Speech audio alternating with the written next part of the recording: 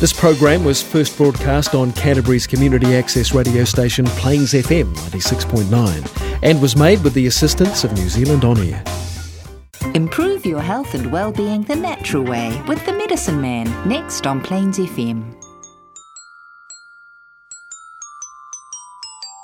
We'll drink to Lily the pink, the saviour of the human race. For she invented medicinal compound, most efficacious in every case. Good morning. Bit of a brisk morning this morning, wasn't it? But this is Mike McCammon here, the Medicine Man. We're here for another little talk about natural medicine, and thought we could talk a little bit about what I read in the paper yesterday, which is that hot topic called vaccinations.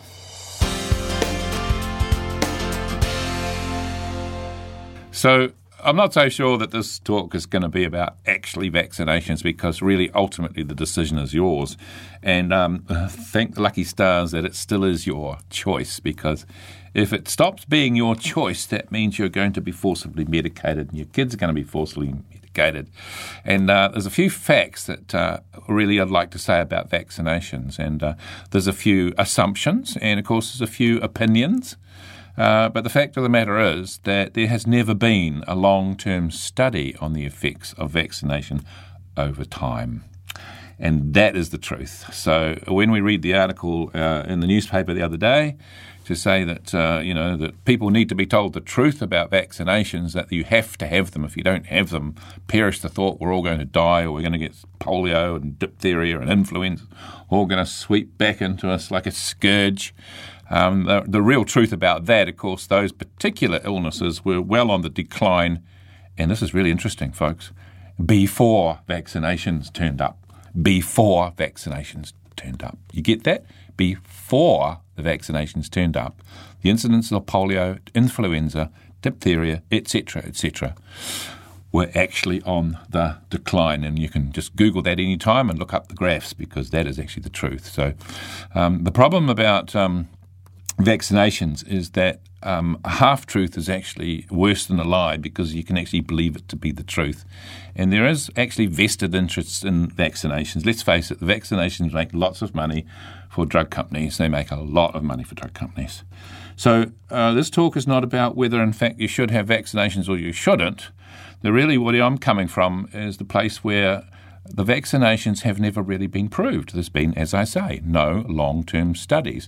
And yet in my practice as a naturopath over the years, I have met many hundreds of cases of children and have met them as adults, and they have never been well since this particular vaccination. So how do we prove it was the vaccination? We can't unless we do a double-blind clinical trial using 3 different populations, right, to actually show the long-term effects. And this needs to be over a 10 or 20-year period, so it's never been done. So whether the vaccination's good or not is really not, you cannot say this is the truth. You just cannot say this is the truth. So I would think that in some cases vaccinations are appropriate, in other cases they're not. So each case needs to be taken as an individual. From a naturopathic standpoint, if you're eating what we call immunosupportive plants, like the brassica family, cabbage, broccoli, Brussels sprouts, and you're having lots of fresh fruit, and especially onions. The onion family has tremendous immunofighting ability. If you're having a really good diet, then you don't need vaccinations, in my opinion, and that's the opinion of a whole lot of other people, including homeopaths, including naturopaths, and some medical doctors. Because it's when you're in the field and when you see people after vaccinations over a long period of time, and I'm talking about in my practice spanning well over 30 years, yes, I have seen this clinical trial. I have been witness to individuals who have never been well since a vaccination. In fact, in the homeopathic materia medica, there's actually a remedy for the patient who has never been well since a vaccination. And if we mention homeopathy, there are homeopathic vaccination kits where you can take these homeopathic remedies orally without jabbing you, and they're perfectly safe. So we cannot say that vaccinations are safe. That's the other thing. We just cannot do it, because I have seen, and many people have seen, side effects from vaccinations. I believe that is indisputable. So the basically thing is here, if you're eating good food, nourishing food, foods that have immunostimulating capacity, and we know what they are. In fact, even the British Navy, we called them limeys because they had limes were introduced into the Navy to prevent scurvy.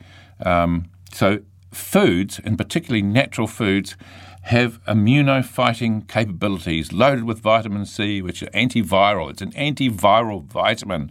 If we focus on that, do we really, is vaccination an issue? That is my question.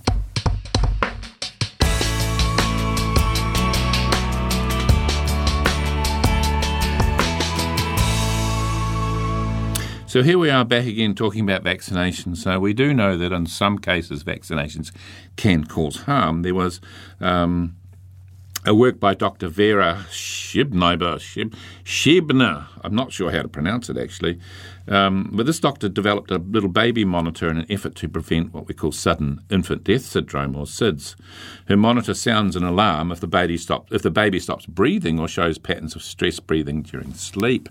Now, in designing this monitor, she had no preconceived intention of specifically tracking vaccination reactions, as she had never conceived of the fact that vaccinations were any way problematic or harmful. Remember, this is a medical doctor without any preconceived ideas about vaccination. But in due course, when she tracked the infant breathing at night, she recorded the breathing patterns of babies following the DPT injection.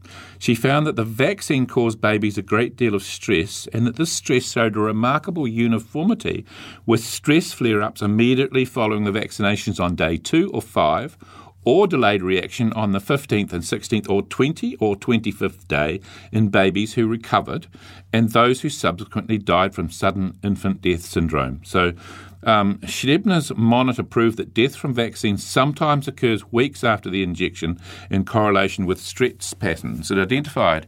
However, the longer time frame gives doctors and health authorities every excuse not to attribute it to the vaccination itself. I hope you get the point of that particular study, that vaccinations, the effects of vaccinations can actually come out years later, months later, weeks later, days later, and it's very difficult to actually pinpoint that it was the vaccination. But there was a high correlation. So we can't sort of write it down in stone that every time someone has a vaccination they're going to get sick or the baby's going to die. That is patently absurd. But I am saying there's a risk factor that one needs to take into account, just like just about anything you're going to inject into the bloodstream. And remember, this is going to be injected into the bloodstream. So again, even though I don't make a hard and fast stand whether you should have vaccination or not, that has to be your choice. And the point that I'm making is this: it has to be your choice. The insidious thing is this: if it suddenly becomes law that you have to have a vaccination, in other words, if they rest their case on supposedly knowing the truth about vaccination when in fact it's a half-truth, they cannot know the truth about vaccination across the board. It's the same as the old-time things that the world was created in 2004 BC, or the world is flat, or there's only one universe, and not multiple billions of uncountable universes. Our beliefs are changing every generation. In fact, we've got the technology now that our beliefs are changing so rapidly, it's hard to actually keep up with the changes. And vaccinations are one of those things that is always going to have this controversy. I don't believe there's ever going to be the truth on vaccination. I think that's one thing that's going to be around for many, many generations to come. There's going to be vaccinations. The important thing to remember is please keep your freedom of choice. Please, the government officials, let it be informed choice. And I don't think anyone who speaks out against vaccination should, in fact, be penalised in the slightest.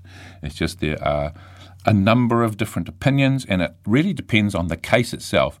Are you feeding your child good food? Are you living in a place that has good ventilation, good insulation, good plumbing?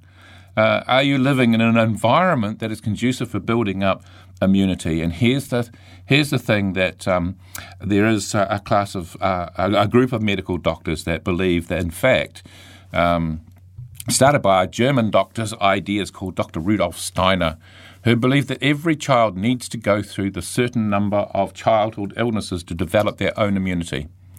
So by having vaccinations, the opinion goes, is that if a child is vaccinated to avoid a particular illness, that child will not develop that natural immunity, leaving them susceptible to either the same virus or something entirely different. They lose that ability to fight it later on in life. That's something to think about. Again, no long-term studies have been done on the effects of vaccination over a long period of time. Okay, so how natural is vaccination? Well, in some ways, if you cut your finger and you're working in the farm and there's, this little parasite called tetanus is hanging around, there's nothing worse than actually getting tetanus into your bloodstream, because it's pretty jolly fatal. So I have to say, just on a personal note, that if I was working on a farm and even if I was having really good food, I probably would say yes to the tetanus vaccination. I probably would myself. So that's just to let you know that I'm not completely single-minded on this.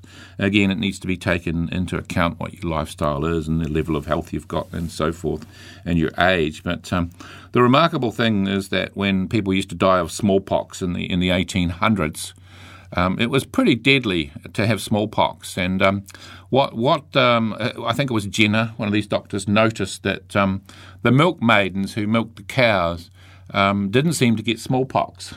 They seemed to have this natural immunity, and for some spark of genius, he noted that cowpox was similar to smallpox, but it wasn't. It wasn't fatal. So what he noticed was these milkmaids that milked the cows, They had cowpox and recovered, of course, as they do. I don't think anybody dies from cowpox, but he somehow got this remarkable sense of I don't know what it was, epiphany, and he then actually developed the vaccination, and he vaccinated individuals with cowpox and found that they developed their own natural resistance. And I think one case he injected in someone that actually had smallpox with this cowpox, and the chap actually survived. The child survived. So it's pretty compelling evidence, and there might be something in vaccinations. But the interesting thing is that vaccinations were then used to argue that the case of smallpox in England and Wales, the cases were actually cured, or the epidemic was cured by the smallpox injection or by the cowpox injection, where that actually isn't the truth, because in 1860 there was a mandatory vaccination was actually enforced in the population in England and in Wales, and that was in 1860. And interestingly enough, the incidences of smallpox went up exponentially. I think they went up something like 300%, right? So that's another interesting thing that one needs to look at. And then again in 1880, just after 1880, 85, what happened is that the small incidence of smallpox just naturally decreased. And then in 1900, they reintroduced that vaccination again, and then the incidence of smallpox just gradually went down to almost nothing by the 1920s. So it's left for interpretation, isn't it?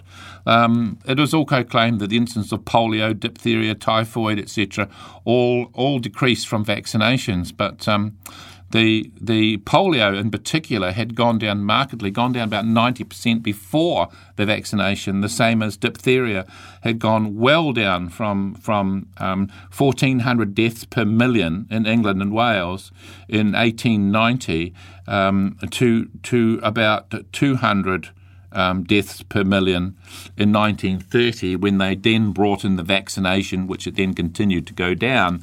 But if you look at the overall curve, that the incidence of diphtheria was actually diminishing long before the vaccination. The typhoid fever was pretty horrendous when people had typhoid, when especially in the early 1900s we would have quite a number of people would be dying of typhoid. But there was actually no widespread vaccination at all. And when we get down to the 1960s, and it diminished to almost nothing, and by 1970 there was no typhoid, and yet there was no actual vaccination for that particular disease. So when you really look at the facts and you try to get your emotions out of it, the facts don't really support the current stand on vaccination, that it is actually the truth, right? There's nothing worse than when someone says the truth. Always be suspicious if someone says it's the truth. Especially if a bloke says it. If a bloke says, I know the truth, you can guarantee he doesn't. Sometimes when a woman says, I know the truth, believe me, she probably does, but that's another point again. Always be aware when people claim they know the truth. What you've got, especially in that front page article a few days ago, is a half-truth. It's half right and it's half wrong. And the worst thing about a half-truth is you can actually believe it as the truth.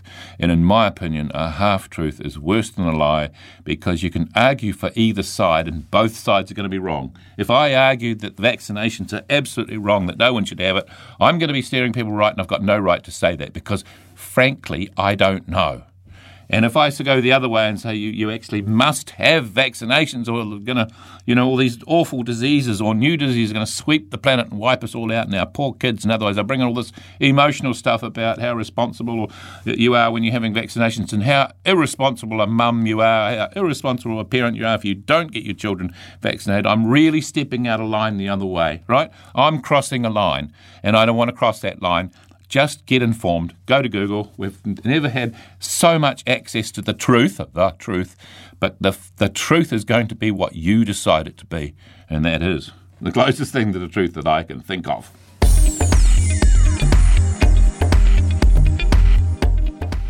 So here I am, Mike McCammon, the medicine man, talking about vaccinations, a really hot topic, a topic that brings in a lot of emotions, and unfortunately it polarises our population, where some people are dead against it and some people are absolutely for it, and some people don't know.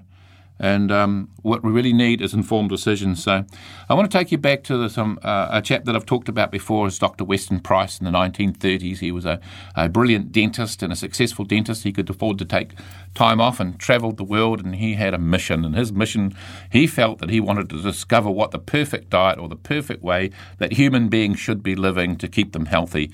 He noticed that those individuals in his practice that had tooth decay, dental problems, periodontal diseases, he noticed that their overall level of health wasn't good, and he also noticed that the patients that came in on occasion, maybe just to get a small job done, he found that the people with no tooth decay or with very little tooth decay were actually robust in general health. So there was definitely a link between dental health and physical health structure. And you listeners out there, if you've had a lot of health problems, just ask yourself how many fillings you've got and see if there is a correlation. Ask some of your friends. I think the generation today of you chaps in the 20s and 30s now, you didn't have what we had in our generation, which is, I remember in the 1960s, going to what we call the murder house. And this was a little room where there was a dental nurse in there dressed in white. It should have been, I often think they had horns, but they didn't. But they looked like they got horns. And they had a drill that was actually pumped by a foot. So this was a foot drill. And remember, this is an age of electricity. Remember, they actually had electricity in 1960. But for these poor little 6-year-olds and 7-year-olds, they would stick this whopping great drill into their mouth. And if there's any little pits in the tooth enamel, they would drill a whopping great hole and pack it with this unbelievably toxic stuff. In fact, a neurotoxin called mercury. And they would mix mercury with silver and called it amalgam. And it was very easy to use. You just drill a big enough hole and bung it in. And unfortunately, it's interesting that the very mercury, we were given it to play with in our hands. This is all fun, this roll mercury in our hands. And of course, all you have to do now is if you want to rush off to your computer now and go to YouTube and type in smoking teeth, you'll actually realise that mercury is a neurotoxin. And the mercury in my generation's mouth was 1,000 times more toxic than the recommended daily minimum exposure to mercury. So we have a lot of people from my generation that went through chronic fatigue, multiple sclerosis, all sorts of issues. The mercury vapour would be a neurotoxin to the brain, and the elemental that would float up, that would vaporise up into the brain, and the elemental mercury would go downwards, affecting the nervous system down there. So there's multiple sclerosis, there's memory problems, there's all sorts of hassles that people in my generation had to go through. And and that's just not an opinion. You can always just see, if you don't believe how toxic mercury is, just Google smoking teeth and have a look at what you can see is mercury vapour coming from a 30-year-old mercury filling. Now, what's that got to do with vaccinations? Well, guess what? Some vaccinations have been argued, particularly the old-time polio vaccination, did have mercury in it. So there's one of the things that, again, you need to look all that up. How true that is, I don't know, to be honest. But as I said before, I have met individuals that have never been well since the vaccination. So way back in the 1960s and 70s, and believe it or not, there's actually still some dentists out there. You won't believe this, but hard to believe, but there's actually dentists out there that still put mercury amalgam in a human mouth. Unbelievable, isn't it? They still do. And it's just like, these are people that are supposed to be educated? Holy moly. Sometimes education is just cleverness and not really intelligence. There's a big difference between intelligence and being educated. You know a lot about everything and not know how to boil an egg.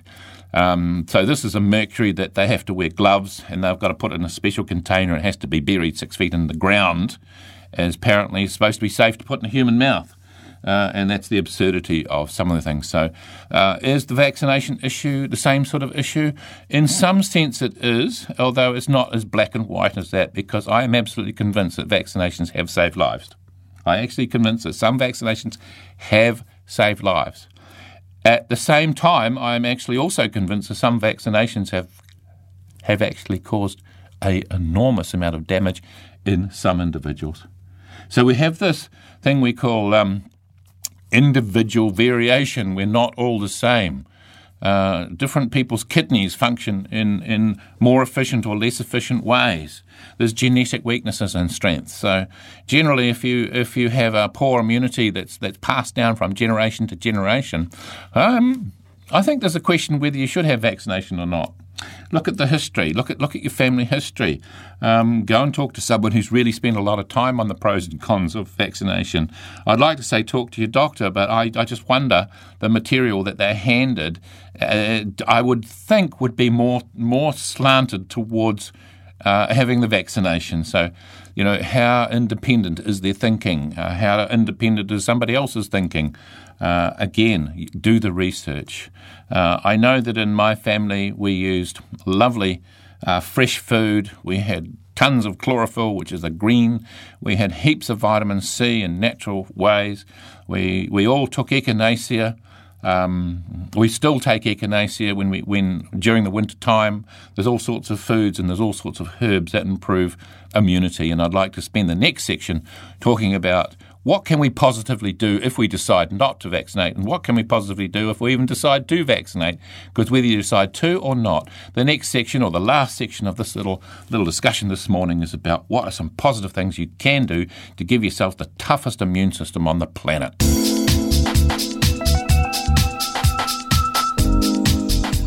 So let's get on to what's really good, whether you've vaccinated your kids or not. The top of the list as an immunostimulant and to help your immune system get tough and mean is the herb echinacea. There are 3 different sorts of echinacea. I like to use Echinacea angustifolia. If there's a problem, you can get a premium grade echinacea virtually from any health food shop. Make sure that it's high quality, and most health food shops now know the difference between high quality and not high quality. A lot of health food shops now have naturopaths on hand that can actually advise you on how to take echinacea. It's a herb with very few side effects, if any, but because it is somewhat pungent, I suppose it's possible to get a reaction from it. I have never had, in 30 years of using echinacea, I have never had a negative reaction from echinacea, but I've had only positive feedback from using echinacea. So the use of echinacea makes those white blood cells tougher and meaner, and they've shown that in vivo. In other words, in living people, they have shown with double-blind clinical trials, they have shown that their resistance to illnesses go up a significant amount. We've also shown in vitro that when echinacea is introduced into serum and live blood, we find that the immune cells actually get all perky and get strong and stroppy and start shining and start going for the bacteria and viruses a lot more effectively. So by using echinacea, it's a powerful anti-infection fighter. And could we say that echinacea is better than vaccinations? Well, guess what? In some cases, yes, I would. What's another one? Garlic. Now, here's a good one. Just peel a whole lot of garlic, say a handful of garlic. Get maybe 5 lemons, right? And blend them all together in a blender. put some honey with it just to make it sort of a bit more palatable, and maybe a little bit of water so that it's liquid enough, and then strain it through a muslin cloth or push it through a sieve, and you'll have this wonderful golden elixir of lemon and garlic. Now, of course, lemon's loaded with your vitamin C. It's also loaded with bioflavonoids, and the garlic has got this wonderful antibiotic called allicin. So when you put those two together and have a spoonful of that a day, a tablespoonful for you and a teaspoonful for your kid, in my opinion, that's the best vaccination you can possibly ever give yourself, and it's so easy to do. And if you don't like the flavour, you can also mix it with jam or something. There's all sorts of ways to get it into you. The other thing is simply go and get some vitamin C tablets, although I'm not overly a fan of vitamin C that's isolated ascorbic acid in the doses that people tend to take. I don't think it's actually that natural. I don't know what I've got to base that on, but I tend to like to use plants. And with vitamin C, anything over 500 milligrams got to be synthetic, so I'm not over keen on synthetic things. But like I said before, you can make seawater in the laboratory, but no fish will live in it. So I think that synthetic vitamin C I'm not over keen about. So I've already talked about cabbages, Brussels sprouts, all the brassica family are all immunosupportive. Onions particularly immunosupportive. In fact, onions were really important in hot countries where they had malaria. Let's take ancient Egypt, of which I've studied a reasonable amount. One of their best medicines was garlic and onions. In fact, they loved onions so much that the hieroglyphic, which is the picture symbols they used to actually write with, the hieroglyphic for wife was a drawing of a bag of onions.